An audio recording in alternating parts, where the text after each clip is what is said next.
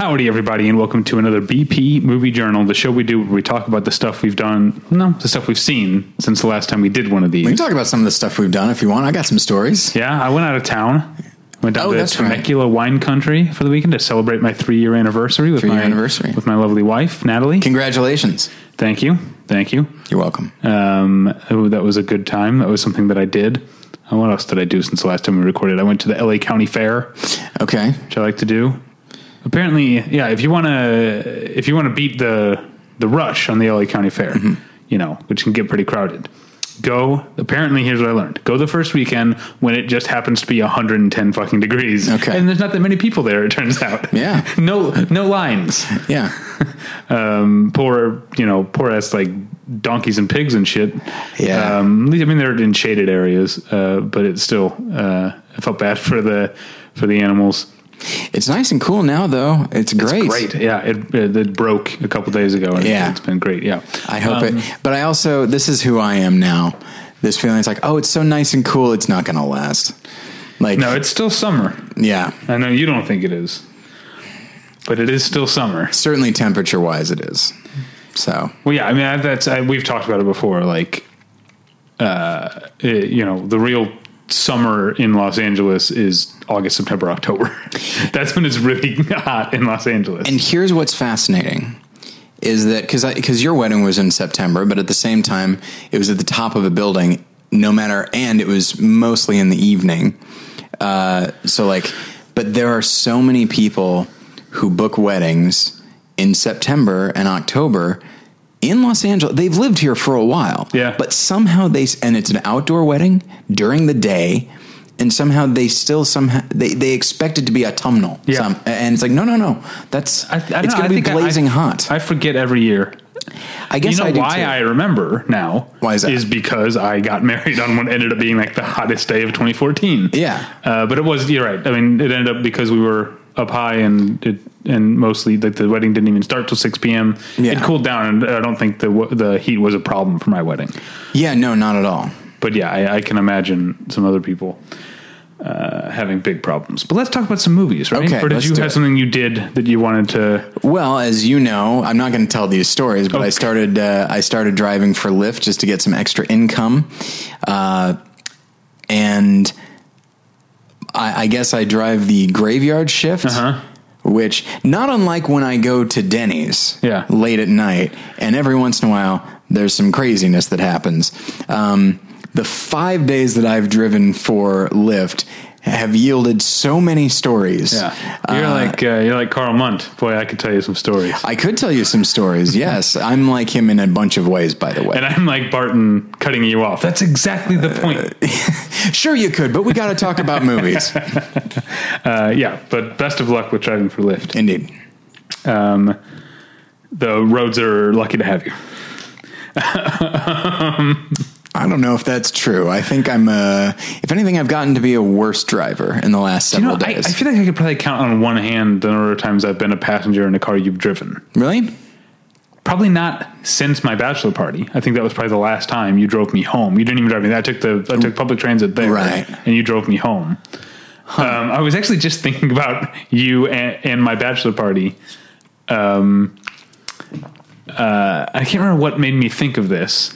But you were like, at the end, like we started at a bar, we went to the Dodgers game, we went to a steakhouse, and then we did a couple more bar hopping. We ended up back at the shortstop, the bar we started at. But remember, we were at Little Joy, the bar down the street from the shortstop, and because you're not like a late night bar type of person. I remember you saying to me, like, I don't get this. You're like, I'm enjoying the company and I'm enjoying the conversation. Why do we have to be doing it at a place where we all have to shout? I don't have an answer. But I remember telling my therapist about that, and she was like, "Yeah, he just doesn't get it." Yeah, I don't get it. It's one of these things where it's not unlike when people talk about dates happening at a restaurant where it's like, the one thing we're doing is talking. Why are we shoving food into our mouths at that moment? Well, because it's something to do. Like a first date, especially, is like, it gives you business. It gives you business. It gives you something to talk about. Sure. But yeah, there's just something about, and and again, I'm not a drinker, but at the same time, everybody at a bar is talking to somebody. And it's like, okay, well, look, I'm not saying cut the music completely, but every time I go out to a bar with friends, I'm always super hoarse the next day. And I was like, we didn't say anything worth this. It sounds like you want is more along the lines of like the British pub experience, where That's it probably is more true, of yeah. like a gathering place and conversation place, I think. Yeah. Anyway, It's why I like Denny's. yeah, I guess that's fine. Also, but at the same time, maybe not everybody's interested in drinking 5 cups of coffee at 1 a.m. like I did last night. I used to do that. And then I turned 21 and I realized I could hang out at bars instead. Okay, right. so what did you see, David? I watched a movie from a few years ago, a beautiful movie called Last Summer, directed by Mark Tiedemann. And it's the name is a bit misleading because it's not about last summer in terms of previous summer. It's about a last summer. Basically, it's two boys who have been childhood friends and then eventually romantic partners since they were boys. Like they spent their entire high school years. But one of them is very, what's the word I'm looking for? It's very much an achiever and has a scholarship and is going off to college. You know, the one doesn't and is going to be staying put. And so the movie takes place over the course of their last summer. Okay. But it's that what I just described, even though that's not much of a plot, that's more of a plot than the movie really has. It's more just, it's about 75 minutes. It's like my favorite length of a movie. It's great. And it's just a bunch of sort of scenes, tableau bits, glimpses strung together about them hanging out, and also about their relationship with their parents, who sort of represent the town in general, which is not, I know what you're thinking, like small southern town, 2 gay kids. It's going to be about their struggles. It's not really about that at all. Like it seems to be, they're out and they're very who they are and this is who they've always been. And it's refreshingly not an issue. I hope that as time goes on, that's actually what it's like for southern kids. I don't know. Or any small town kids, they're not any more tolerant of or less tolerant of gays in, Montana or whatever, than they are in wherever this movie takes place. That's not the point. The point is, it's not about what you think it's going to be about, but there are, the gay element of it is not what defines the movie. It's really more about the difference between these 2 boys and their futures, and the way that the movie sort of illustrates this idea that Southern people in general sort of maybe have a chip on their shoulder because people think, like you've talked about, when people do the dumb American accent, it sort of defaults to a Southern accent. Yeah. And so that includes me, by the way. yeah. And so Southerners are maybe like already a little bit on the defensive because they think everyone thinks they're smarter than they are. Sure. And so the idea of someone who has a scholarship going off to a big, like, fancy university, he hasn't done anything wrong, but maybe people treat him with a little bit of suspicion. Maybe even like his own family, like, have a little bit of like a grudge against him because he is going off to pursue something else, something somewhere else. But he's the quote unquote smart kid. They're both smart, but the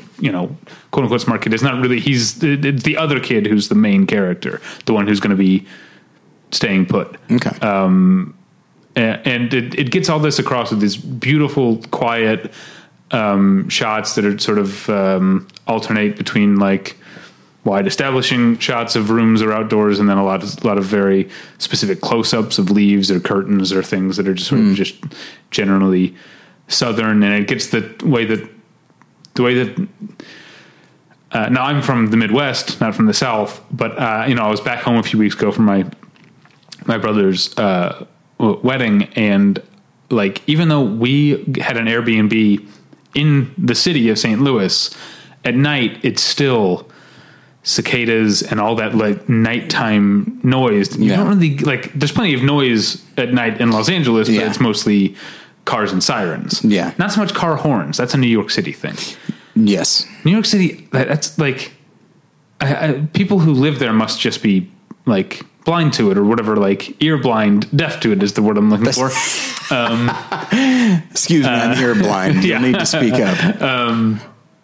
It's a constant din of car horns in New York City. It's crazy. I've never been to New York. Oh, you've been to Boston, I guess. Yes. I've never been to Boston. Whereas Los Angeles, which is much more of traditionally thought of as a driving city, people don't use their horns nearly as much. I did on the way here, weirdly. I rarely did, but on the way here, I was trying to get onto the 405 from Sunset, or onto Sepulveda Way, which leads to the 405 from Sunset, and people are waiting in line in the far right lane, and some idiot thought he could like scoot up in the second to right lane and then scoot over at the last minute. Like, I almost ran into him. The person in front of me almost ran into him, and at least 3 different people, including me, honked their horns at him, which is not something I almost ever do. But that particular thing of someone like trying to skirt around, because I also, when I go to work, I take Laurel south. When I'm going up the hill, I don't know if you can picture that road. Yeah. There's 2 lanes. Left goes straight to go over the hill and down into Hollywood or West Hollywood, and the right lane goes right onto Mulholland. I'm taking Mulholland, and most people are going straight, which means that right lane moves a lot faster. And there's always, every morning, there's at least 2 people who think they're cute and like stay in the right lane until almost the last minute and then get over to the left. I fucking hate them so much. I did just read an article like a month or 2 ago, that says that that's actually the way to do it. That is how one should merge in a situation like that. Why? I don't remember. I didn't agree, and I think I still don't. I guess life isn't fair. Yeah, and I should probably get over it. Yeah, but it's not fair. All right, so the movie's called Last Summer. It's available on Amazon. It's great. I'll tell you what strikes me about just your description of is this idea of like images of leaves and that kind of thing. It very much, I can picture it even as you describe it, having not seen the film, but like, whenever you're like, when I just went to Missouri, I recognized it's probably going to be the last time I'm there. So I tried to take it in a bit more.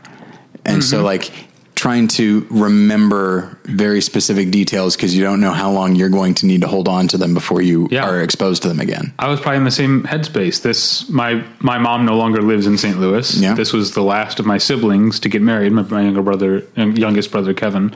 But then my other younger brother, his wife is pregnant and due in January. So I will have a reason to go back to St. Louis, I guess, sometime soon, but I don't know when it's going to be. Cause holidays, I don't go to St. Louis for holidays anymore. I go to Boise, or I stay here. Stay here. Obviously, that's the best. That's the best one.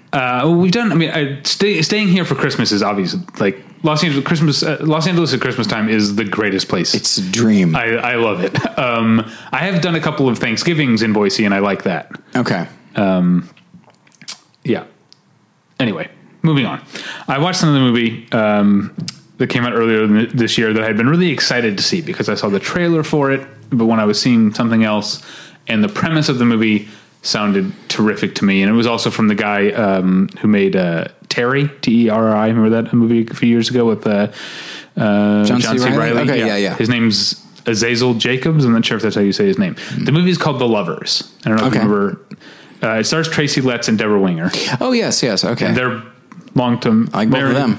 Yeah, they're a middle-aged, long-time married couple. Their one child is off at college, and they are both having affairs and both planning to leave each other. Yeah. And then on the eve of their son coming back to visit, which they've kind of said, they've both told their partners, like, we need to spend this weekend with our son, and then we'll break this off, we'll get a divorce. And something about it, like their son visiting and like this sort of artificial end being near, they sort of rekindle their romance. And so it ends up becoming like they're cheating again because for years at this point, their main romantic relationship has been with their, mistress or manstress. I don't know. That's something I was talking about with Natalie. Yeah. Like there's no word for that. Mister. Yeah. They're Mister. Yeah. And they're, by the way, Melora Walters and Aidan Gillen are the, oh wow. All right. Great cast, right? Yeah.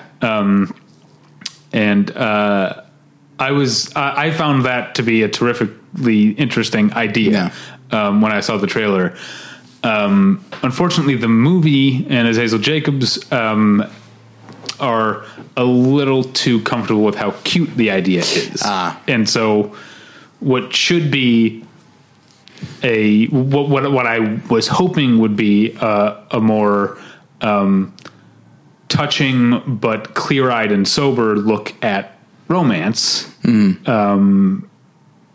ends up being a little too pleased with its own premise. Sure. And there's a little too much cutesiness in the movie, unfortunately, especially with the way that it ends, which I won't go into. But a friend on Facebook posted a news article that was real, in which a guy. It's astonishing. It doesn't feel like it could be real, but it is. A guy called an escort service, and the escort that arrived, but come on, was his wife. That's funny.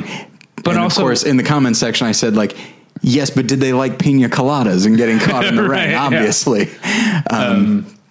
I know that this movie's not the same thing, but it reminded me of that. I'm not going to be SJW guy about your use of hooker. I'm going to be pedantic. Okay. If it's an escort where you call and she comes to you, she's not really hooking. Like, I feel like hooking is standing on the corner. That's true. Yeah. So I don't think hooker is good old fashioned prostitute. How's that? Yeah, prostitute's a great word. Okay, good.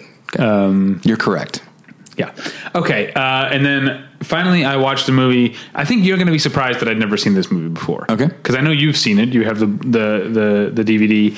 But I'm not generally. I was when I was younger, but I think these days I am not a fan of watching movies that are supposed to be bad. Do you know what I mean? Oh, sure. But I had never seen the king of these movies, Plan 9 from Outer Space. Oh, really? I'd never watched it because I'd never really wanted to. Okay. But it is. There's a reason people like to watch this movie so much. It is wonderfully bad, but it's like I didn't feel mean. I think is the thing. I think that's what I was always afraid of. Is that you and I used to have a bad movie. You and I and our roommate Cole, who wrote the theme song for both Battleship Pretension and the BP Movie Journal. Thank you, Cole. Used to watch bad movies. I feel like we were at the age for that. Now I feel like I'm a little. Yeah. It feels mean. I didn't feel mean watching this. I enjoyed it in a way. Especially the narration and because it's not like it is bad writing, but it's not bad in like an amateurish way. Yeah. Or maybe it is. I'm not sure it's not like lazy writing. I guess that's what I'm saying. Yeah. I think that's what it's not lazy writing. It's trying too hard. Do you know what I mean? Yes. And what is it like when Bela Lugosi is sniffing flowers, or he actually doesn't sniff the flower. He picks it and brings it almost to his nose and then he drops it. But the narration is the sky they once looked up at is now just a covering for her dead body.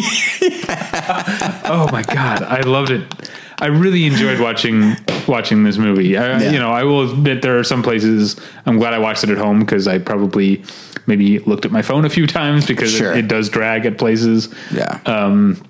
That's the thing that I think a lot of us forget about these bad movies is that there's a good a cumulative probably 20 to 25 minutes that it's not entertaining bad. Yeah. It's just dull as can be. Yeah. And this one maybe doesn't have that many, but I know what you mean when you say that it's not. You didn't feel mean. Yeah, no. And maybe it's because you've seen Ed Wood. Yeah, it mostly made me want to watch Ed Wood again because it's been a while. No question about it. But that's a movie that really celebrates Ed Wood. And so I saw Ed Wood before I saw Plan 9 from Outer Space. And so when I watched it, I felt as though I was celebrating this guy who he didn't have a lot of talent, but God bless him, he was trying. Yeah. And he was enjoying himself. And there's something about, I don't know, but maybe because of Ed Wood, that kind of gives me permission to watch it unironically, actually. Yeah. There was some interesting stuff that I was reading up about the movie afterwards that in one interesting way, it was a few years ahead of its time in that the movie's about a government cover up. It's a 1950s movie where it wasn't until the 1960s that that, you know, Sure. American like pop culture really started to get cynical about the government. Sure. So the idea of the government being kind of the bad guys of the movie is a little bit ahead of its time in a way. Anyway, I thought that Ed Wood, he was very prescient. But yeah, I'm not sure if it's going to, you know, there are others. I've never watched The Room. I've never wanted to. I don't know if I ever, maybe I will. The Room is, I hate to say it, it is worth watching because for much of the same reason. Like, it is someone who is, there's no cynicism there. Like, this is a guy who just put himself into this film in every way possible. Yeah. And it is atrocious. And also, like, Plan 9 is a drama, is a sci-fi. Like, The Room is a drama and a melodrama. Not that there's anything wrong with that, but it feels so much like it's written by this petulant 16-year-old who's just trying so hard to get people to understand him. And then he's writing it like maybe against his ex-girlfriend or something like that. Yeah. It is definitely worth seeing, I think. I think the last thing that's like in this category that I enjoy and will rewatch and will stand by is the first edition of Trapped in the Closet, the R. Kelly video album thing. Mm-hmm. I've seen all 3 volumes of it. Okay. And I think the problem is that after the first one, when R. Kelly realized that his hipster assholes like me were laughing at it, he tried to make it funny in the second and third ones. And no, thank you. It doesn't. It's better when it's taking itself seriously. Have you seen Trapped in the Closet? Not in a long time. I couldn't tell you much. I could tell you a lot more about that South Park episode called Trapped in the Closet than the actual video. I don't remember if I even saw that. It's interesting. All right, it's basically their Scientology episode. Okay. Well, what's next for you? Well, first for me, I believe, is Luc Besson's Valerian and the City of a Thousand Planets, which... That's Luc Besson, right? Yeah, I was like, wait, didn't you know? We talked about this off mic last week. We talked about it off mic, yes. Yeah. I was very happy I saw it, and I was very happy I saw it in the theater. It is a visual marvel, as one would assume. Yes, there's a lot of CG, but it's a good argument that CG is not itself a bad thing. Like a lot of movie people have said, like, oh, I like practical effects. Like, well, we like practical effects because it kind of forces the people who make the movie to be a bit more creative to overcome the limitations of a practical effect. But if you have somebody with a tremendous amount of imagination like Luc Besson, then CG visual effects can be just as exciting as any practical effect. And there's just this beautiful fluidity to the world that he's creating and the way he presents it. In many ways, like we're seeing a completely digital image on screen, not unlike watching the Star Wars prequels, but those were very turgid and static, and this is not. It's a wonderful visual experience. I will say that that script is bad. That is a bad script. In terms of plotting or dialogue or dialogue. Okay. Plotting, I think, actually works fine, and it's primarily the 2 leads. It's not their fault as actors, but he just does not know how to write them. And I think he also, there might be a bit of miscasting with Dane DeHaan, who I think is a very good actor, but I don't think anybody would describe him as a Han Solo type.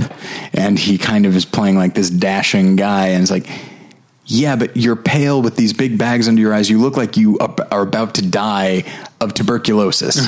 Right. Yeah. So these little wisecracks you're making aren't really landing. And that I'm not trying to make fun of Dane DeHaan. I do think he's a great actor, and he does what he can with the role. It's just not the right part for him.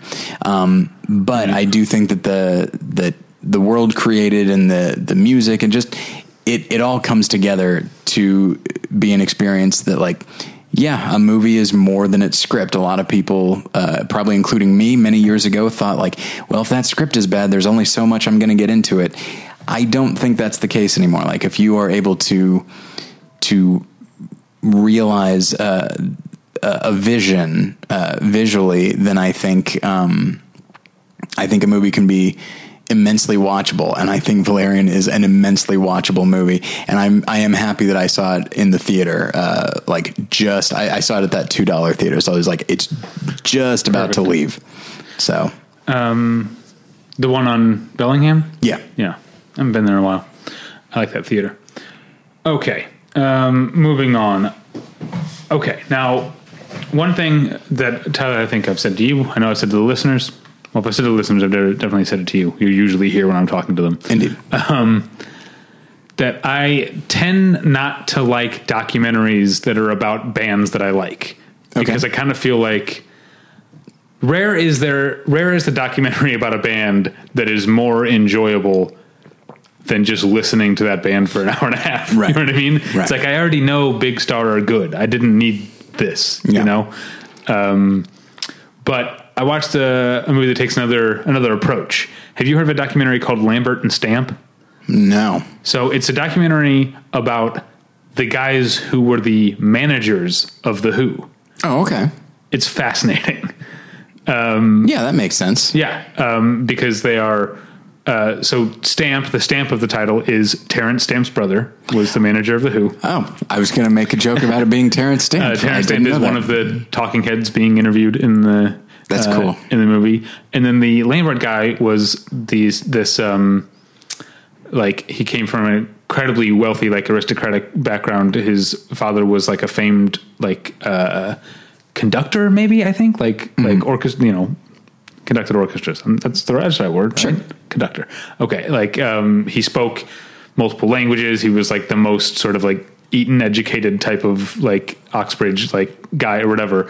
But he loved movies, and Stamp loved movies. They met, they were working on movies. They were working at the, now I can't remember the name of the film studio, and they kind of saw this rock and roll thing happening, and a certain type of rock and roll. And they were like, here's what we're going to do. We're going to manage one of these bands that we find in a bar. We're going to make them successful. Mm-hmm. We're going to film everything and turn it into a documentary. And then that documentary never happened, but they just kept being the managers of The Who for the first 20 years or something of their careers. That's like that story about Willy Wonka and the Chocolate Factory that I forget what candy company. They were going to make a Wonka bar inspired by the Roald Dahl book. And then they're like, oh, you know what we'll do is we'll bankroll this movie, but we can't call it Charlie and Chocolate Factory because we want to tie it in with this right. bar. So we will call it Willy Wonka and the Chocolate Factory. The bars still exist, but no, who cares? Nobody knows about it. They're not particularly good candy bars, I don't think. I've had them, and it is as Sean Cullen would say, it's a very poor quality chocolate. But yeah, it's just this interesting thing. It's we're going to do this big whole thing as a way of doing this other thing. Oh, shoot.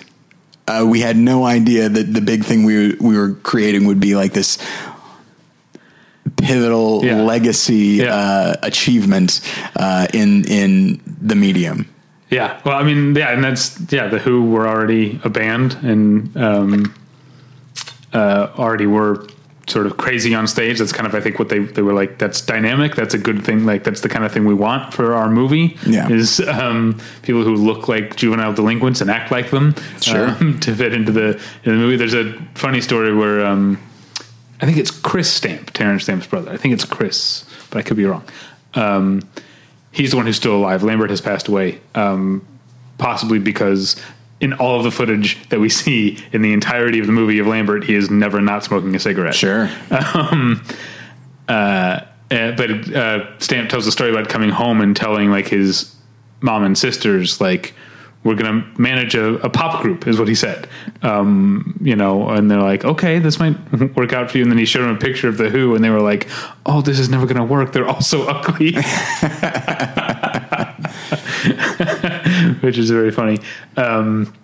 It's and it ends up getting into The Who and how The Who became, this essentially raucous bar band who mostly did covers to being one of the great rock bands of all time and doing a musical, a rock opera, and and how, how again, and sort of ties in the influence of these two, particularly Lambert, who was, on the one hand didn't like to like brag about or show his like rich cultured background, but also like was influential. Like there's a reason they did a rock opera, because Lambert was like had an encyclopedic knowledge of opera and classical music, and Pete Townsend was living with him at the time, and so it sort of implies that the Who wouldn't have been the Who without these two.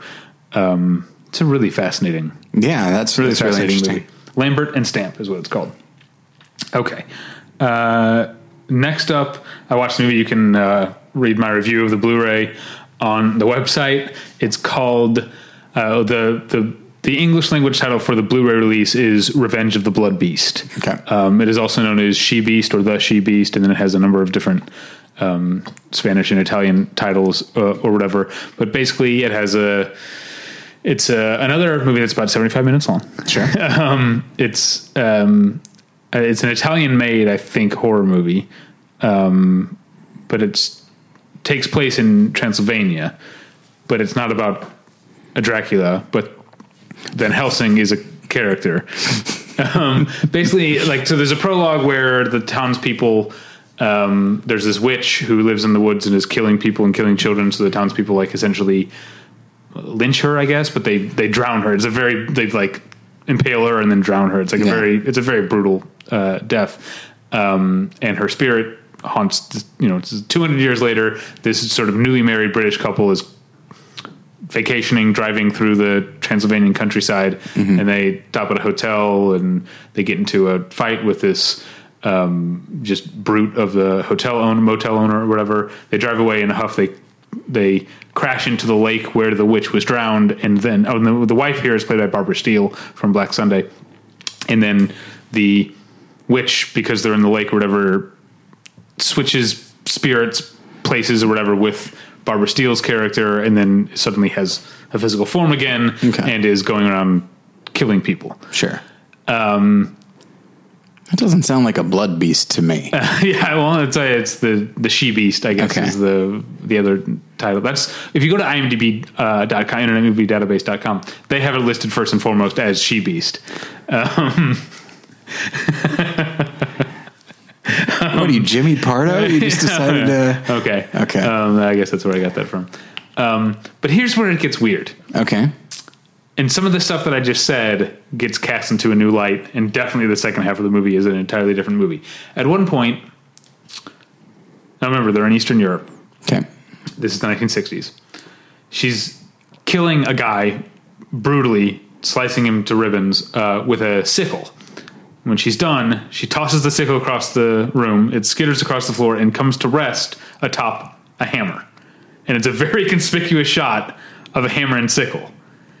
And from that point on, the movie becomes an anti-communist satire, and kind of was beforehand. You kind of realize that the reason things got so fucked up in the first place, I just want Mr. Wallace to know how sorry we are that things got so fucked up. Anyway, the reason things got so fucked up is because the townspeople acted as a mob and didn't listen to the count or the aristocracy of the nobility or whatever, and who was a Van Helsing, or Von Helsing as they say in the movie, which is annoying because I know it is Van Helsing, but whatever. If they had done things the way that the nobility and the upper classes told them to, as opposed to just forming together into a dumb mob, they wouldn't have fucked things up. The hotel owner that I talked about being a brute is sort of representative of the guy who's he's loyal to the government and sort of thinks that gives him a pass to be a total shit to everyone else all the time. And then once the military, police/military, get involved in searching for this guy's wife, wherever she went, they're bumbling. They're either Keystone Cops type, the movie turns comic at one point because they're either bumbling Keystone Cops types, or they're Brazil Terry Gilliam type, overly committed to protocol. There's when the guy who's been sliced to pieces, one of them says is he talking? And they were like, no, he's already dead. And he said, then he's obstructing justice or whatever. Like they're constantly arresting everyone for any sort of disloyalty to the state. It's such a weird, it turns into a caper. It's such a weird movie. It's not often that in a 75-minute film you find a pivot to a completely different genre. It's bizarre. I'll say this for the... Sounds kind of great. It's a lot of fun. I'll say this for the Blu-ray, the transfer, it looks beautiful. It looks like it was shot yesterday. It's nice. It's gorgeous to look at. A little light on features, but I'm not a big special feature guy anyway. Yeah. Okay, so that's Revenge of the Blood Beast. It's available from Raro Video, which is an imprint of Kino Lorber. Oh, okay. And then finally, I saw, not finally, but for this round at least, before I turn it back over to you, I saw a movie I know you saw. You talked about it on our most recent movie journal. Okay. I saw Wind River. Oh, okay, yeah. Didn't love it. I don't hate it. I think, I'll paraphrase my own Twitter, is that it's odd that David Mackenzie seemed to understand what are the good things about a Taylor Sheridan script better than Taylor Sheridan seems to. And I think Hell or High Water is my favorite of the 3 Taylor Sheridan movies, Sicario being my least favorite because I'm not a Denis Villeneuve fan. Arrival notwithstanding, I liked Arrival. But Arrival had a good script, and I think Denis Villeneuve, given a bad script, which I think is what Taylor Sheridan's movies actually are in some ways, bad scripts. And I think David Mackenzie is the one who realized how to do it right. Not in terms of like he's interesting, story. And I think when he's focused on character specific dialogue, he's really good. But I think he also has a tendency to be a little loquacious and overblown and ominous. And I think David Mackenzie understood that those elements should be treated as something mythic. Yes. And so that's why it became like a Western, not that it wasn't a Western to begin with. In some ways, all 3 of these movies are Westerns. But it became like part of the grand tradition of the American West, mythic. Yeah. And I think in Wind River, Taylor Sheridan takes his own dialogue a little too seriously. And there's every 2 or 3 scenes, there's a line that just like clangs like a gong to me and completely took me out of the movie, Did we talk about this last week off mic? I feel like a little bit, yeah. Yeah, because one of the lines was when he's talking, when Jeremy Renner is talking to Elizabeth Olsen, and they're standing over the body of the victim, or the dead body that kicks things off, and he's like, I knew her, she was a fighter. However far you think she ran, I guarantee you she ran further. And it's like, that doesn't really mean, like, there is a fixed point you're going to find out, like, you're going to investigate the crime, you're going to find out where she left from, and then you'll know how far she ran because you're standing there. Like, this isn't like Elizabeth Olsen could say, she's right there. That's how far she ran from wherever we start. Like, I can tell you with shocking accuracy. Right. Yeah. It's like, I mean, they're going to investigate where she left from. Right. Right. So is Jeremy Renner going to say, no, don't start looking there. Start looking a mile further away because it's further than you think. Like that's a dumb line. And there's a number of things like that. It's the kind of line that belongs in maybe a more like the David Mamet film Heist has a lot of dumb lines that are still kind of great. Like, everybody loves money. That's why they call it money. Yeah. It's like, the hell does that mean? Yeah. But don't you want to hear my last words? I just did. Yeah. That's such a dumb line, but it's great in that movie because he's having fun with it. And the tone. Wind River's not a fun movie. It really isn't. I'm okay with it. I would describe his writing as purple. Yeah. There's definitely an element to that. And I think I like it because I feel like he is trying to tackle big things, and I do think he creates solid characters. And there is definitely I guess you could call it a formula, but like there is definitely a structure to these 3 films, even right down to like the climax. Like if you look at without spoilers, like what Jeremy Renner does at the end of Wind River, it's a little similar to what Benicio del Toro does at the end of Sicario. Yeah. And similar to a couple of different scenes with Jeff Bridges at the end of Hell or High Water. Like there definitely is there's a thing that Taylor Sheridan, there's a structure that he likes to adhere to, and I think it's a structure that I respond to pretty well, because there's a mythic quality. But yeah, it's, if you were to ask me, hey, a writer wants to direct, right? Usually I say that's not a great idea. Yeah, I think there's another one that I can't go too much into why I don't like this line, because it would be a spoiler because it takes place late in the movie. But he says to, Jeremy Renner says to Elizabeth Olsen, something about like the wolf doesn't eat the unluckiest deer. It doesn't catch the unluckiest deer. It catches the weakest one. Right. And it's like, that's nice. Like in the moment, I understand what he's saying to her, but it also says a lot about a lot of other characters we've seen in the movie. That's kind of insulting, I think. Yeah. That kind of annoyed me. I do like, I don't, there's something that happened in all three of the Taylor Sheridan movies that I'm just now putting my finger on that I like, is that he writes characters who, I think, even though these are genre like crime type movies or Western type movies or noirish type movies, like he seems to be able to come up with characters who are able to arrive at murder as a solution faster than the audience will. Sure. You know what I mean? Yes. It's like, like I feel like in all of his movies there's scenes where like, oh, suddenly, like I didn't expect this person's, like our character's lives to be in danger right now, but they suddenly are, because this other person is willing to kill, and I didn't realize it was good. It had gotten there, and I keep falling for it in his movies, and it's very effective, and stuff like that helps create the world, and especially in something like Wind River. I mean, I'd say Sicario and Wind River are very similar. It's like, it's about these communities, one very sparse and one packed in the middle of a city. These communities where like things are so desperate that, someone will pull a gun on a cop because what do I have to lose? You know, maybe I'll actually get away. And it's so outside of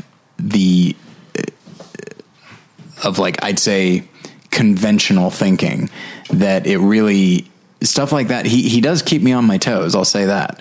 And there's a scene in Wind River where there are the cops, and they're investigating like this private company, and then there's the private security, and there comes a moment when everyone's pulling a gun on each other, and I'm like, how is this allowed to happen at all? And it's like, and I really do. And if this is happening, anyone can pull the trigger at any time, and then it's done. Yeah. And the fact that happens, and then everyone calms down, puts their guns away, and then just continues with the movie. It's like, stuff like that is very effective. And stuff like that is why I think he actually will become a solid director. I think it's not a terrible debut. But I can also understand why one might not enjoy the movie as much as I did. Yeah. Last thing I'll say about, I think he went a little overboard with, I'm always skeptical in a movie when someone gets hit by a bullet and it takes them completely off their feet. Like, I don't know. I've never seen people, thank God, I've never seen people getting shot before, but it seems like just the physics of that don't seem to make sense, that someone that a bullet's going to throw a person across the room. Do you know what I mean? Like, it's not a rocket launcher. And like, in order for, if it's like a shotgun, I feel like it could. Okay. All right. Yeah, but that's not what I'm talking. I'm talking about a scene like there's a guy in a trailer. You know, it's a stationary trailer. Yes. Looking out the window, he gets shot through the window and he flies up against the far wall. Yeah, and that kind of stuff seems like it's laying out a little thick. I guess I know that rifles can be pretty powerful sometimes, so maybe it's that. But at the same time, this isn't Watchmen, and I didn't like when Watchmen did it either. Yeah. But because I don't know, I'm not a physics guy, but if the bullet had that much power, then wouldn't the person shooting it also be knocked in the air by the force of shooting the gun? Possibly, yes. Yeah. Anyway, but it's worth it. Okay. What's your next movie? So I already went into a lot of detail about this on our last episode, but it is It. On our last main episode. Yes. This is the fall movie preview. Muschietti is the director. Yes, Andy. Okay, Andy Muschietti. So, and also I was just recently on an Out Now bonus episode talking about It, and So at this point, between my review and the various things that I've said, I feel like I don't have much else to say except that I think what gets me about the movie is that it is frustrating. Well, plenty of movies have been frustrating, but in this case, it's that there is so much good in it, and what's good is great and so effective. Like, everyone says that those kids are great, and they're right. And every kid needs to be equally good. There are some that can be more effective than others, but nobody can be bad. Otherwise, we, the audience, will be like, I wish he wasn't talking right now. Like, everyone needs to, and they just need to feed into each other as an ensemble, and they really do. So everything revolving around the kids and their relationships, I think, is incredibly effective. And I feel like the film is worth recommending for that. But there are so many other things that I feel like the film just was not curious enough about, especially as far as the world of Derry. Okay. And what it would be like to live in this place where kids go missing pretty regularly, and adults have just kind of made a certain degree of peace with that, but they're probably fearful all the time. So yeah, I feel like that would be a really interesting movie, but it really feels like in many cases there's the kids, there's Pennywise, there's this creepy house, and that's it. It's all just happening, in that sequence in the Matrix where it's just a white background. Oh, okay. And there are these things, and why bother filling in the rest? And so that's the thing. Is so like, it's the way this film is frustrating to me because all the elements are there, but the director, and in some cases the director absolutely realizes the potential. And in other cases, it's not merely that he doesn't even squander it.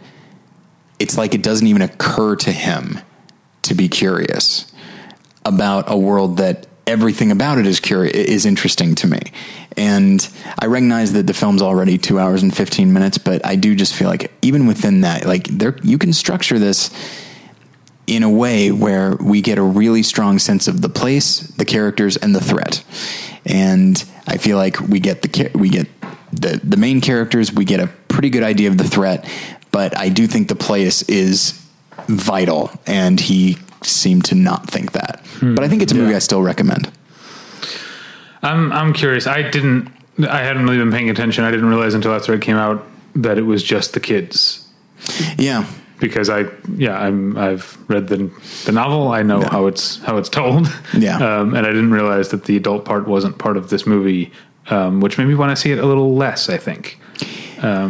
Well, and I'll say this, the kids are so effective so there's going to be a part 2 with the adults. And to me, it's just like, yeah, I've seen adults.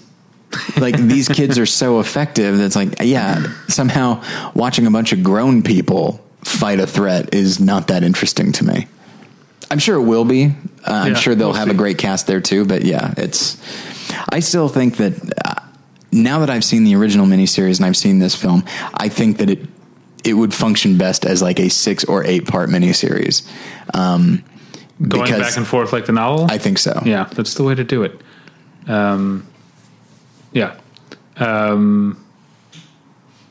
The miniseries, we didn't really talk that much about. I think you brought it up when we did the fall movie preview, but that's not what we were talking about. The miniseries I've seen multiple times. I used to watch it all the time as a kid. I've only watched it probably once as an adult. It's not, or at least once all the way through as an adult. It's not that great. It is not. It has some really, really terrifying moments. Yeah. One of my favorites is what's the one? I think John Ritter ended up playing the grown-up version. I can't remember the boy's name, but when he sees his father standing out on the lake, just on water, yeah, and it's the middle of the day. I'm always very impressed by things that can scare me in broad daylight, and that's such a creepy moment. But I will say, as much as I don't think the miniseries holds up all the way through, like I said, Tim Curry is great. And he is great. Part of what's great about it, now I haven't seen the new one, but every still I've seen of Pennywise, he looks like an evil clown. And part of what's great about Tim Curry is that most of the time he just acted like a clown. It was weird and creepy, but he wasn't like, head down, eyes up, sneering evil clown most of the time. Yeah, no, that is a point that I made on Out Now, is that the Pennywise in the new film, Bill Skarsgård does a fine job in his performance, but it's like this clown is heavily art directed, whereas to the point where it's like the moment he pops up. Now, admittedly, it's weird to see a clown in any context. Yeah. But the minute he pops up, it's like, that's an evil clown. Terrifying. Whereas, I mean, it's no matter what, it's weird to see a clown in a storm drain. Like that is a jarring image, and I think everybody that has done it well. But there is something about, like, there are moments when Pennywise, as played by Tim Curry, so this has to do with how he's written, but also how he's played. He'll like do clown stuff. He'll say he'll just like do dumb jokes and like laugh, which actually I think makes him more frightening when he is this monster, because you see this pivot from like, and it emphasizes how perverse it is that this thing that is meant to bring joy to children and probably, and based on how it looks, but now is just interested in terrifying them and hurting them. Whereas the one from the new, it's no debate here. Like, we all know what's on its mind. This reminds me, I have another question, but it will be a spoiler, so I'm going to ask you off mic. Okay. So I will move on to what I saw next. So I've mentioned a couple of very short films that I watched recently. I made up for it with this film. I watched 1978's The Tree of Wooden Clogs, which is like a 3-hour and 10-minute movie. And it takes place in the Italian countryside. And I think it's supposed to be like the late 1700s or the 1800s. I don't entirely remember, but basically it's about a group of families that all live on the same farm. It's essentially like a very small localized form of feudalism. Like there's an owner who owns the whole farm, and then there are families who live in one building on it, all like or one complex of buildings, and then they do different jobs. One of them harvests this, and one of them slaughters the whatever. And mostly it's just a sort of series of like episodic vignette type of things, just showing their lives. There are a few through lines. One about one of the boys needs a new pair of clogs, which is not. These are very poor people. That's not a minor thing. And then there's a courtship and eventual marriage. But mostly it's just these people's lives, and it's absolutely engrossing. The thing I somebody looking at my phone, I'm looking up it. Look, I don't speak Italian, so I didn't notice this anyway. But one thing that is notable about it is that the movie takes place entirely in a very localized dialect among like poor people. So I guess even when it came out, like even in Italy, it needed subtitles. Italian subtitles because it's not. It's a language that I don't know if there are any movies that take place entirely in this language other than this one. I think that's one of the things that's notable about it. But it's it sort of feels like, I think my like little joke to myself is that it feels like I'm saying, because it's these people who live all together and it's just their lives and it's just very episodic. It feels like a mini series of like a Melrose Place type of series, except instead of models and shit living in West Hollywood, it's farmers living on top of one another. It's so much just about their lives. Like plot is secondary, and that's part of the reason why the 3.5 hours. It sort of seems timeless. Like you could tell me. It feels like it could be an hour, it could be 6 hours. Like it just sort of like exists in this time for a while, but it's long enough to really immerse you. Anyway, it's a lovely movie. I also forgot the director's name. It's an Italian name. His name is Ermanno Olmi. Okay. And yeah, it's on Blu-ray from Criterion. So check that out. I closed my list, so oh my! Now I have to stall. I have to vamp. What's in the news today? Well, there's only really one way to find out. Go to battleshippretension.com and check out my takes on the news. Yeah, news takes. News takes. Tyler's takes. That's how Tyler takes it. That's what we're calling. I don't like that at all. I do not like that at all. Frank Vincent died. How did Tyler take it?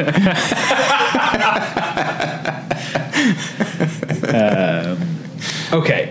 Next movie I watched, Tyler. Okay. Holy shit. I think I discovered one of my all-time favorite movies. Really? Oh, okay. But in a weird way. Like, this is a crazy fucking movie. Okay. So, here's how I'm going to get to this. You're not going to see this coming. You and I both watched Glow. We did. The not together, but the Netflix series Glow. The real Gorgeous Ladies of Wrestling was created or co-created by a guy named Matt Cimber or Kimber, who was also, before that, had directed a bunch of movies, like exploitation type movies. Okay. And he made a movie in 1976 called The Witch Who Came from the Sea that I watched this movie alone, but I kept... I'm not even going to do it for you because the listener won't see it. But like the thing where your jaw is agape, but also you're smiling, but also you're looking left to right to make sure like other people are seeing this. Okay, I got it. Okay, so I was like, I can't believe what I'm watching. This movie is fucking nuts. That's how I felt about House. The Japanese film. Yeah, this one's a bit more on the exploitation side than House. It stars Millie Perkins, Academy Award nominee Millie Perkins, because as a young girl, she was nominated for playing Anne Frank in the 1959 Diary of Anne Frank. Oh, okay. This is a different type of role. So the movie's called The Witch Who Came from the Sea. It is not in any way about what you think it's about. It's not a witch. It's not a supernatural movie at all. What about where? Is it near an ocean? It is. It takes place in Santa Monica, but in like scuzzy 1970s Santa Monica, not like ritzy now Santa Monica. And Millie Perkins plays a woman who she's an aunt to her sister's two boys. She's a doting aunt. They're like her whole life, and she spends her time telling them all these stories about her father, their grandfather, and what a wonderful man he was. But their mother doesn't feel that way. Okay. They don't share an opinion on their grandfather. And we eventually come to realize why, which is that their dad spent their entire childhoods raping them repeatedly, whereas Millie Perkins' character has dissociated from it. Yeah. Except when she gets drunk, seduces men, kills them, and cuts their balls off.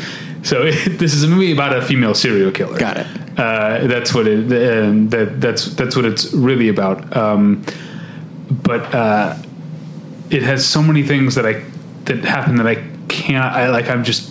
can't believe. Like right at the beginning, she's taking her two nephews to the beach.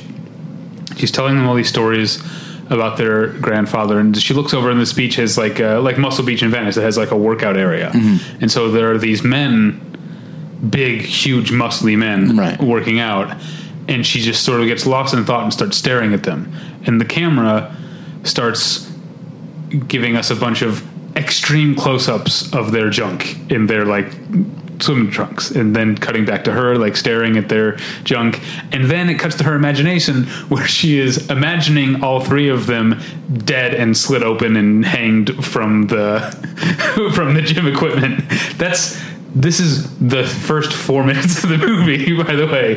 It's so nuts, and I loved it so much. It's such a weird, great performance by Millie Perkins. Yeah. And it's a rare female serial killer movie, but it's also like it is exploitative, and some of the stuff is,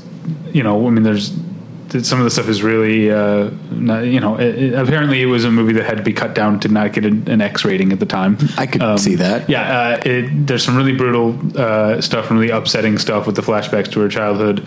But also it's kind of like, I mean, I don't know who Matt Cimber was. From what I've heard about the real Gorgeous Ladies of Wrestling, he was not necessarily a feminist, to put it lightly. Sure. But,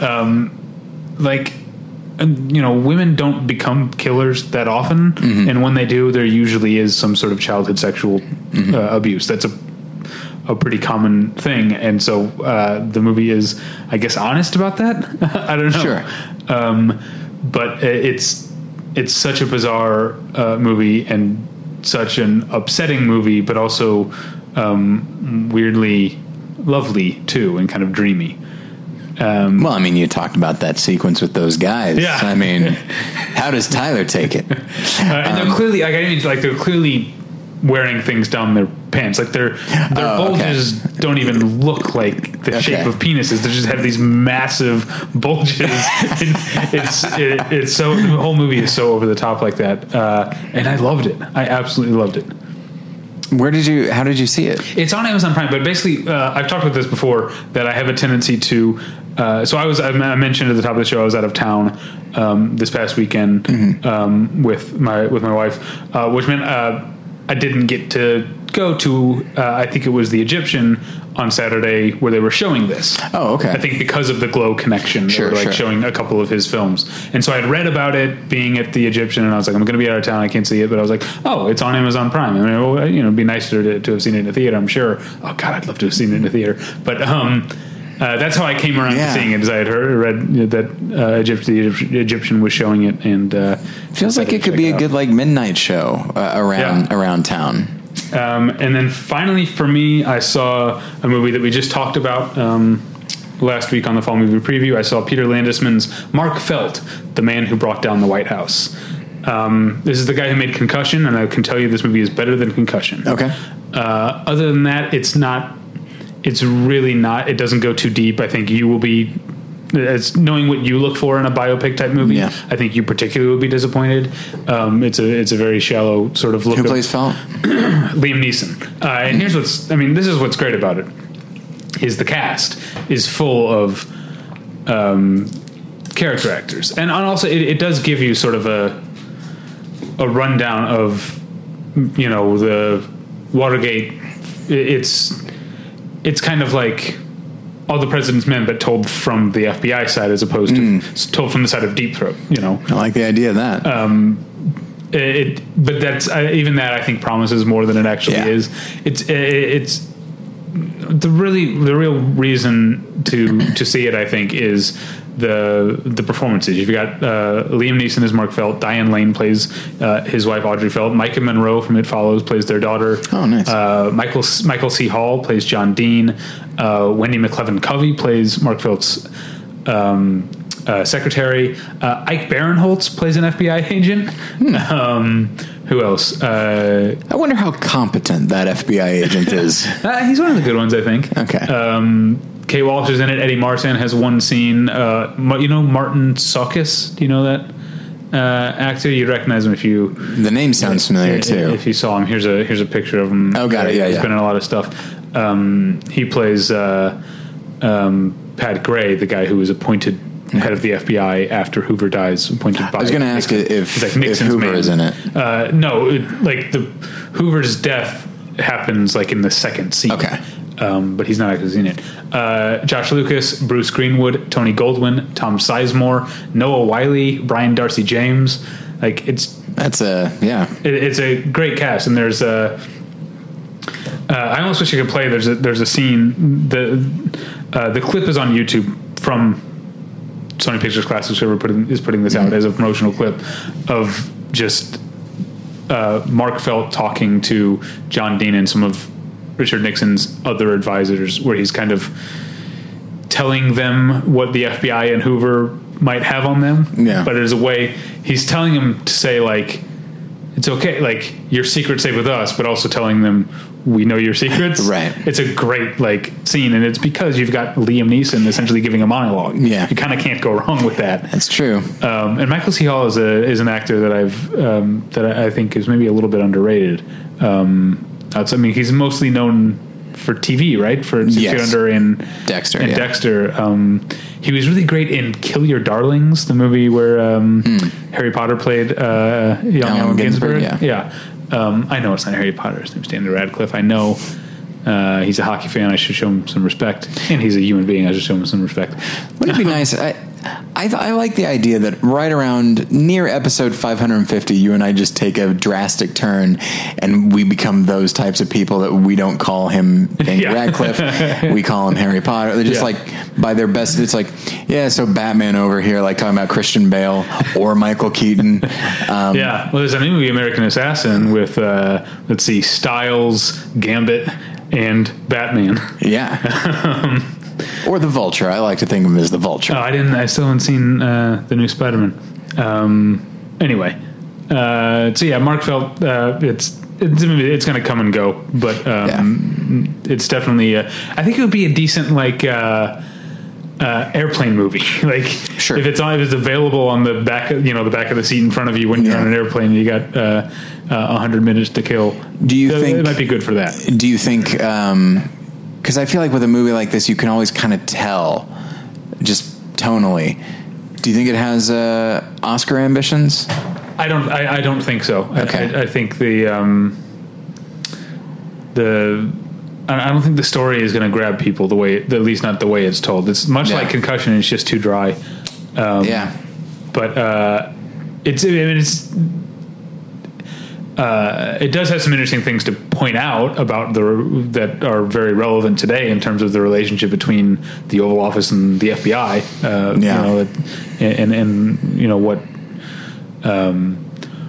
What power the Oval Office has versus what power they should have. Yeah. Well, what power they have on paper versus what power they actually have in practice over an FBI investigation into the Oval Office. Yeah.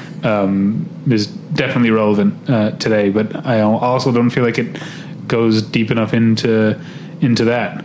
I would say the best as a character. I mentioned John Martin Suckus as was it John Gray? Was it whatever Gray? The guy who was like Nixon's man, who was appointed as head of the FBI when Hoover dies, pretty much to keep an eye on people like Mark Felt. Right. And you see over the course of his tenure at the FBI, him come to be a believer in the FBI more and more. It's like Beckett. It's like Beckett. Yeah, I guess it's like Beckett. Yeah, that's a good point. Yeah. That's maybe the most interesting arc to me, but not great. Okay. All right. I'm done on movies. What do you got? Well, you mentioned that Harry Potter is a big hockey fan. And so I, after many years of hearing you just talk and just drone on about how great Goon is, I figured I should watch it. Yeah. Which I did. Yeah. And I'm not sure if I'd say I love it, but I really like it. And it is so, and I think this is something you've said, like, you go in with a very specific expectation of what this movie's going to be, and it isn't. It is like, it seemed like it was going to be kind of this kind of slapstick, kind of goofy comedy, and the presence of Sean William Scott kind of lends itself to that it could be like role models or something. But like, there's a real darkness to it. Yeah. It feels maybe a little bit, certainly not this much, but a little bit of a piece with like Observe and Report. Okay. And I mean, it owes a lot to Rocky in a lot of ways. Yeah, that's the difference between Observe and Report is that Doug Glatt is more of a Rocky, and like Sean William Scott is as brutal as the movie gets in terms of, and that's what I like about it. The hockey fights are very, very brutal and bloody. Exaggeratedly so as a hockey fan. They're not. But through it all, like Sean William Scott is so dopily likable and has such heart. He is, but it's actually a shockingly committed performance. Like, he is dopely likable, but he is a dope. Yeah. I mean, and he seems to know it, which is nice, but at the same time, it's like, this guy is only going to go so deep. And I appreciate that Sean William Scott didn't try to imbue the character with more than was there. Yeah. But the hockey sequences are a lot of fun. But what I'll say, and I feel like this movie inspired me to rewatch Spotlight, because Liev Schreiber is becoming one of my favorite actors. Absolutely. He is so dependable. Like, there's that movie Pawn Sacrifice, which is not good, but he's great in it. Like, there's something about his presence. He is a stabilizing presence. He is a calming presence. He is forceful. Where even like in Pawn Sacrifice, he is Boris Spassky. He is the rival, and he's the rival in this as well. And then he's also a very aloof figure of authority in Spotlight. So people that like playing characters that we, the audience, might instinctively kind of not keep our distance from, but kind of look at with suspicion. And we still do, but he brings a great deal of dignity to his characters. Whether he's playing this sort of urbane, learned guy from Spotlight, or he's playing Ross Ray, the hard drinking, hard fighting, and like washout. I mean, and that's the thing is like I always thought that he's the type that just oozes intelligence, and Ross Ray is a guy who is self-aware, and he is smarter than Doug, but he's not a smart guy. You at least not the way that the character from Spotlight would be. And so I like everybody. I think Jerry Baruchel is a lot of fun. I appreciate his commitment as well. But yeah, I think I really, and Kim Coates. That's right. I was like, Kim Carnes. That's not right.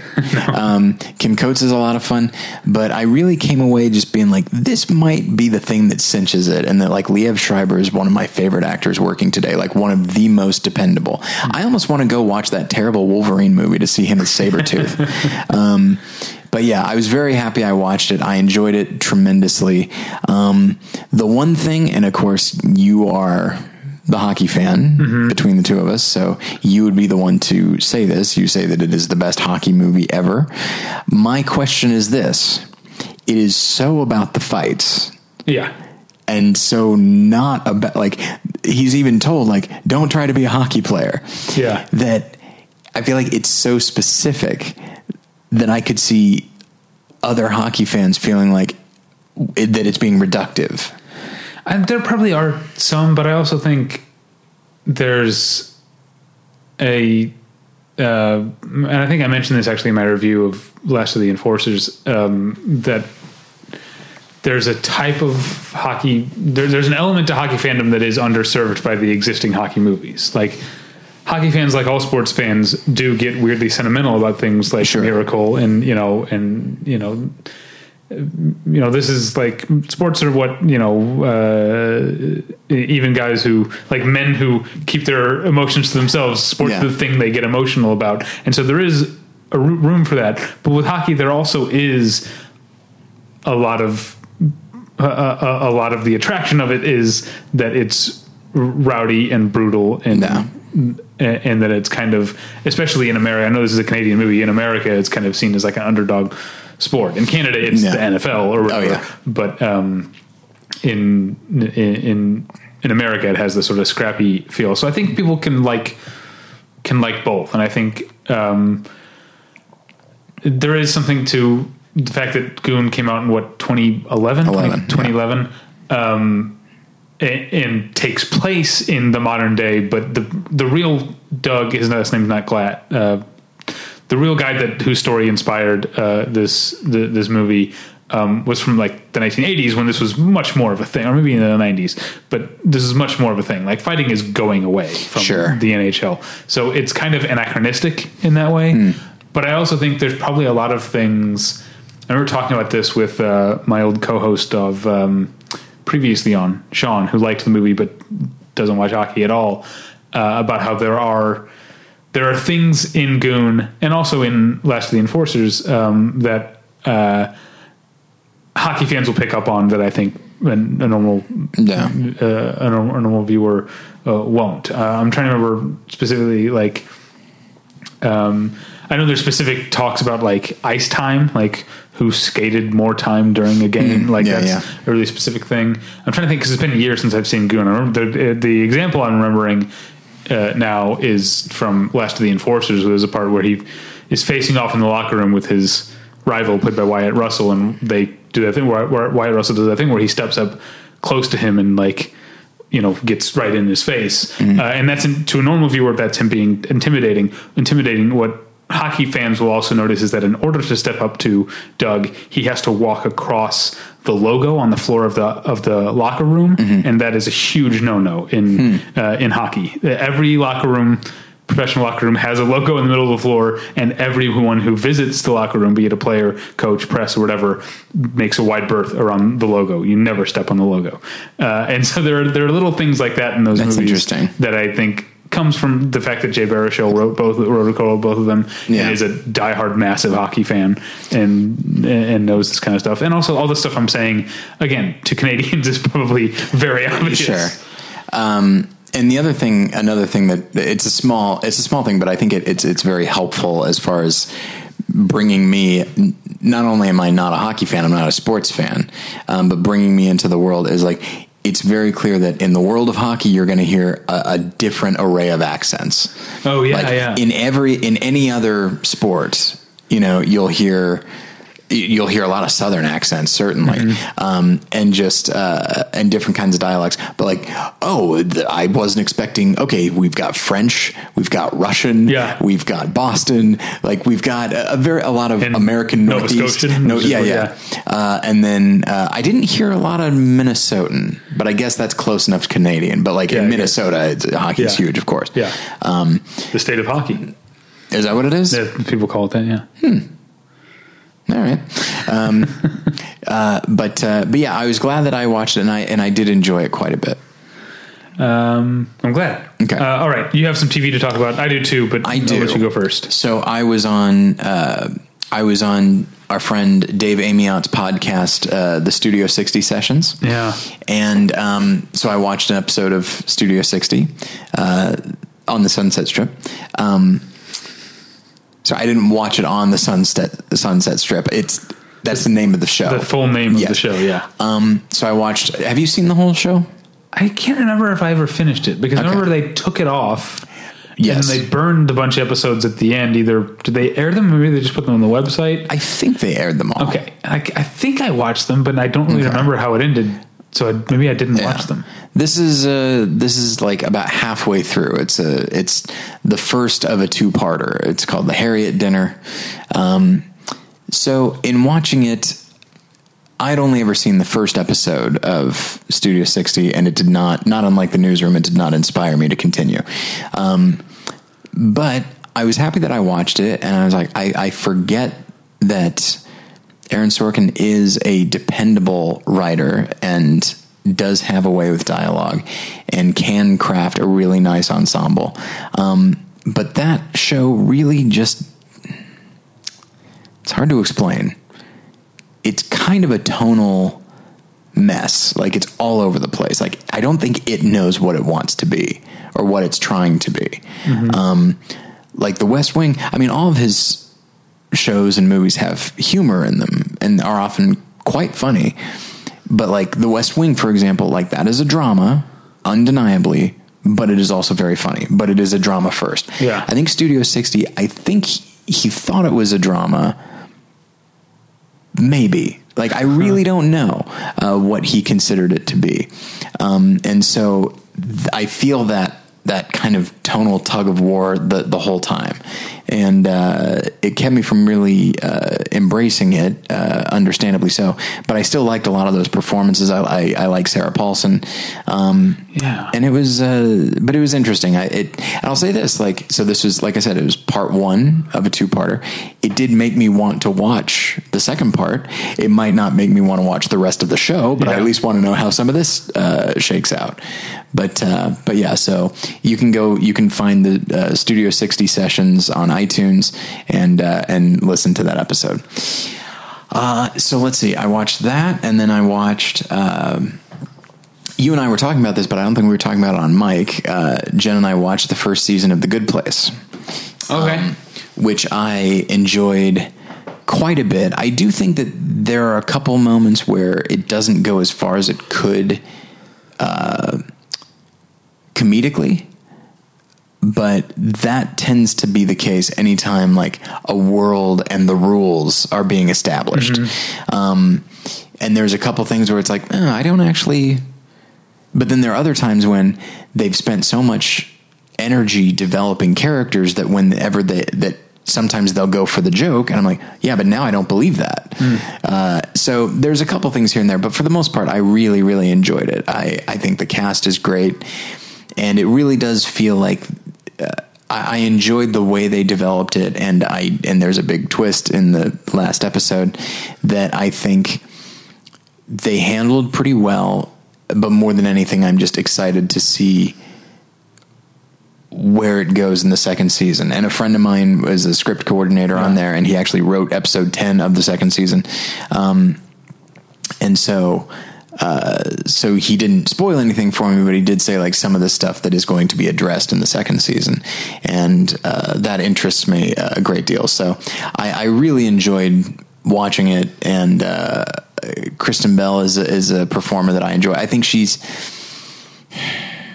kind of a limited actress, but within what she can do, she's very good at it. And, you know, whenever we're seeing Eleanor in the real world and we see just how much of an asshole she is, it's very funny. Yeah. So she's one of those people, like, I do like her as an actress, but she's just like really good at being a celebrity, like really good at being a famous person. Yeah. Like, I don't know if you saw I think it was, she was like stranded, like a lot of people, during Hurricane Irma or whatever.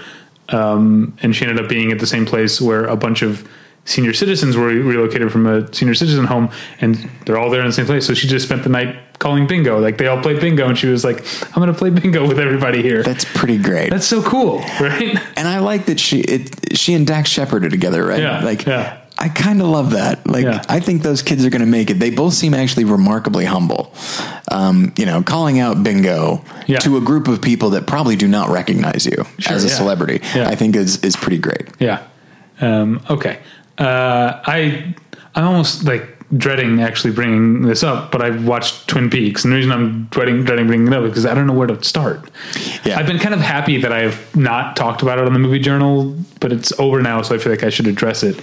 Not because I don't like it. I love it. I think it's amazing. I think it's a monumental achievement, and it's going to be, I think, looked on as one of the greatest things David Lynch did, but I also have no idea how to talk about it, and I kind of like just keeping it experiential for myself. Like this is something that I went through, that I think probably altered me in some way, but that I don't know how to like deconstruct it. It actively resists that sort of analytical approach at every turn, because it doesn't make sense. It often refuses to give the audience what the audience wants, but I think not in a puckish way. Like, I think it's just David Lynch following his muse. Yeah.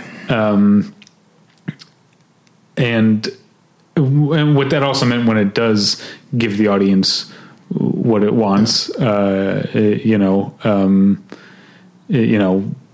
Cooper talking about coffee or whatever, it means more, because it's like, oh, I've been waiting for this to happen. No. What were you going to say? So I'm still hovering at like 5 episodes because I just haven't had the time to sit down and watch it, because that's the only way I will allow myself to watch it. I'm not going to have it on while I'm working. But about even the first episode, but like the second episode, like when I realized like, oh, he's not going to play into what people fondly remember about Twin Peaks.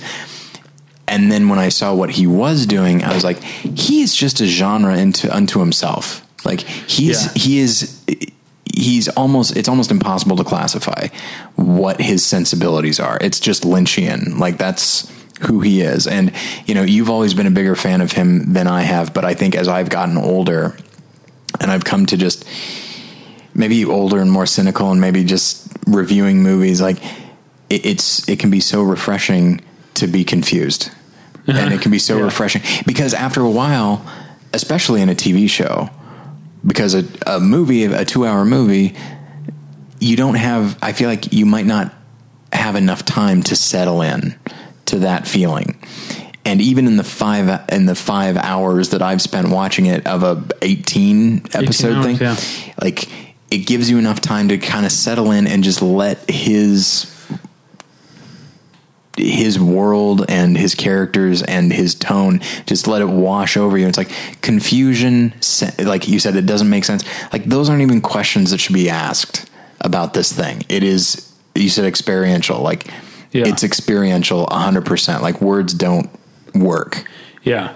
I will address one thing you said, that was, you mentioned genre, and I think David Lynch in general and Twin Peaks in particular, even the old Twin Peaks, so it's not thought of this way, is horror. I think that's the number one thing I would come back to, is that it's I think we talked about this or when Twin Peaks first came back, that like people tend to remember it as like, oh, it was like Northern Exposure with the FBI, but it's like, no, it was a pretty fucking dark show.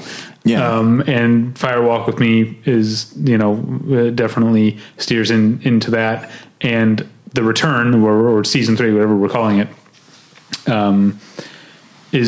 becomes very specifically about,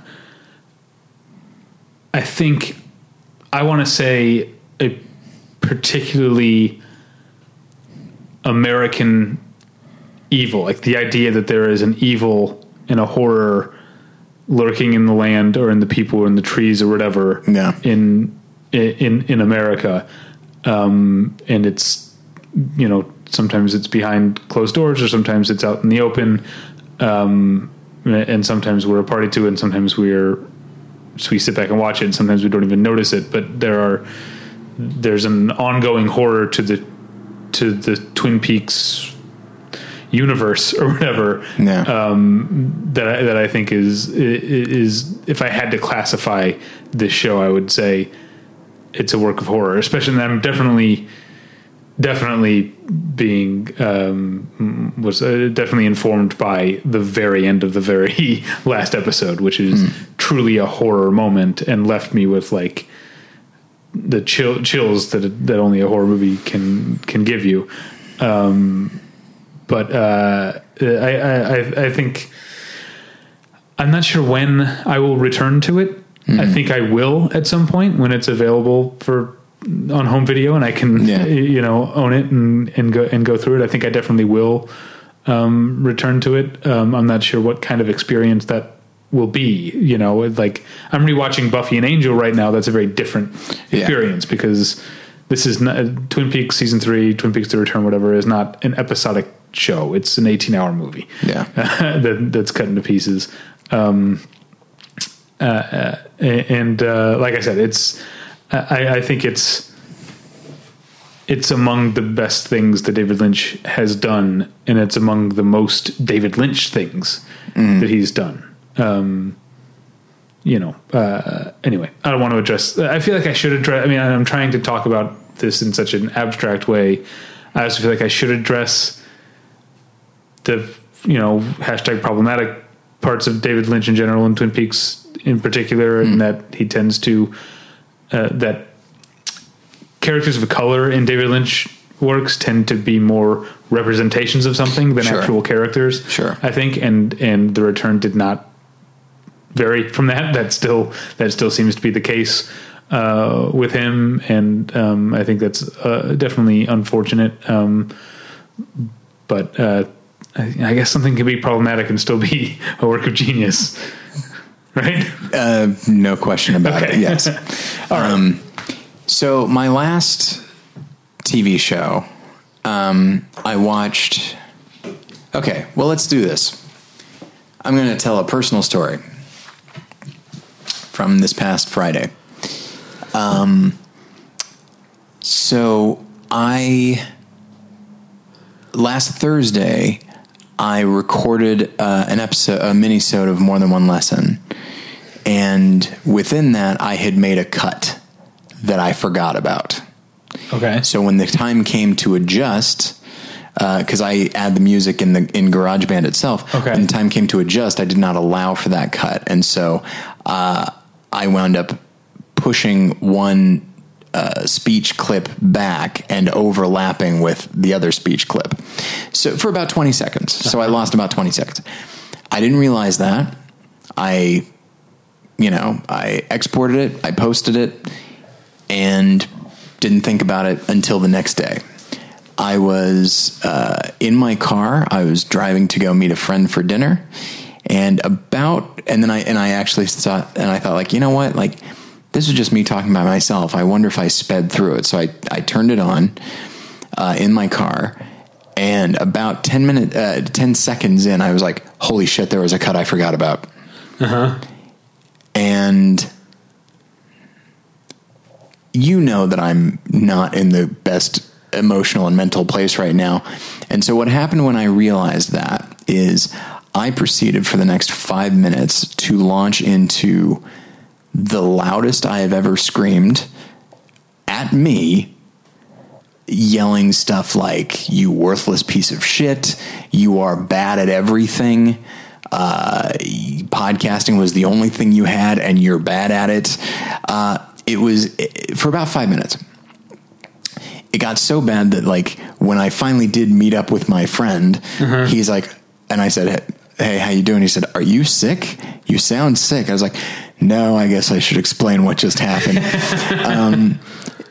Now I will say that car trip ended okay, because after about 5 minutes of being exhausted, I just said, like, you really can't talk to yourself like that. Like, this is bad stuff.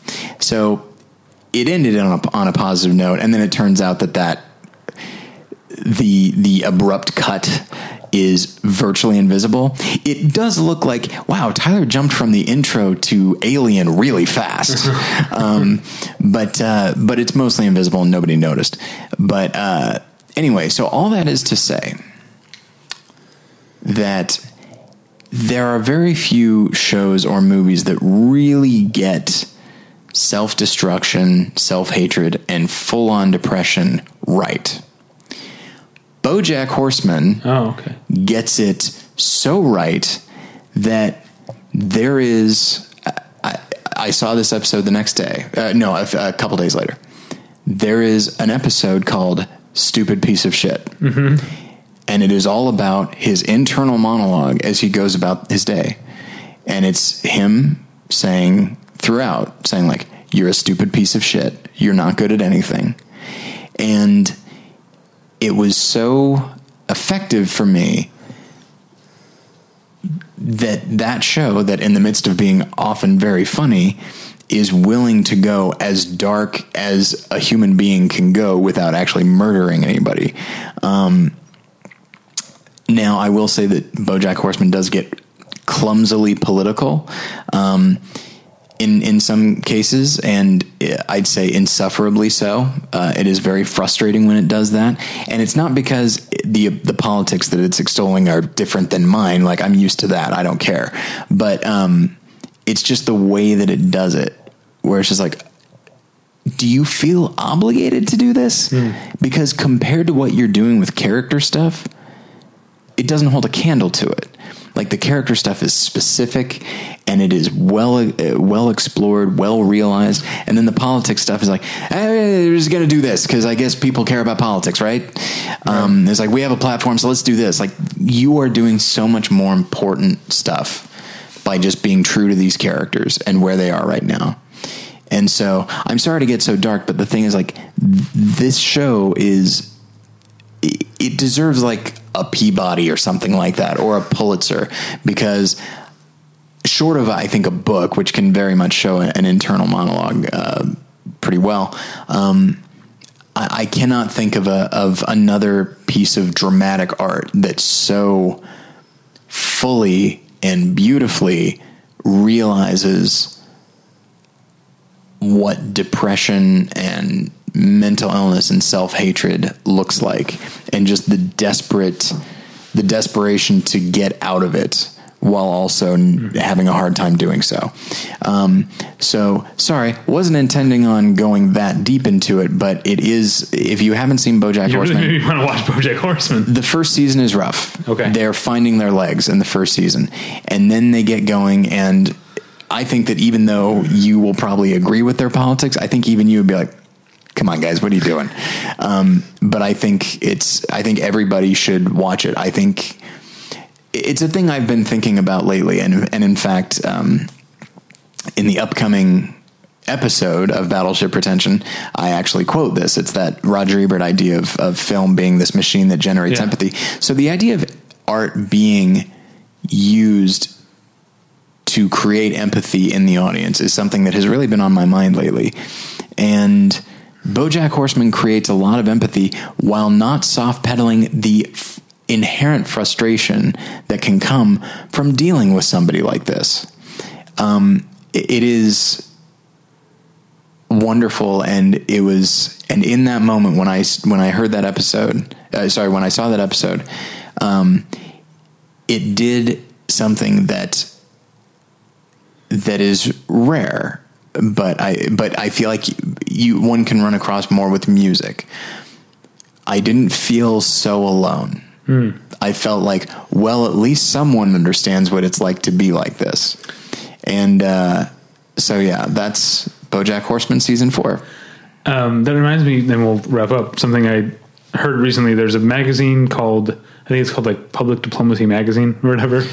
And there sounds like a barrel of laughs. But there was a poll in which a majority of respondents said that eating food from other cultures, other ethnicities, made them more likely to have positive feelings about that culture or ethnicity.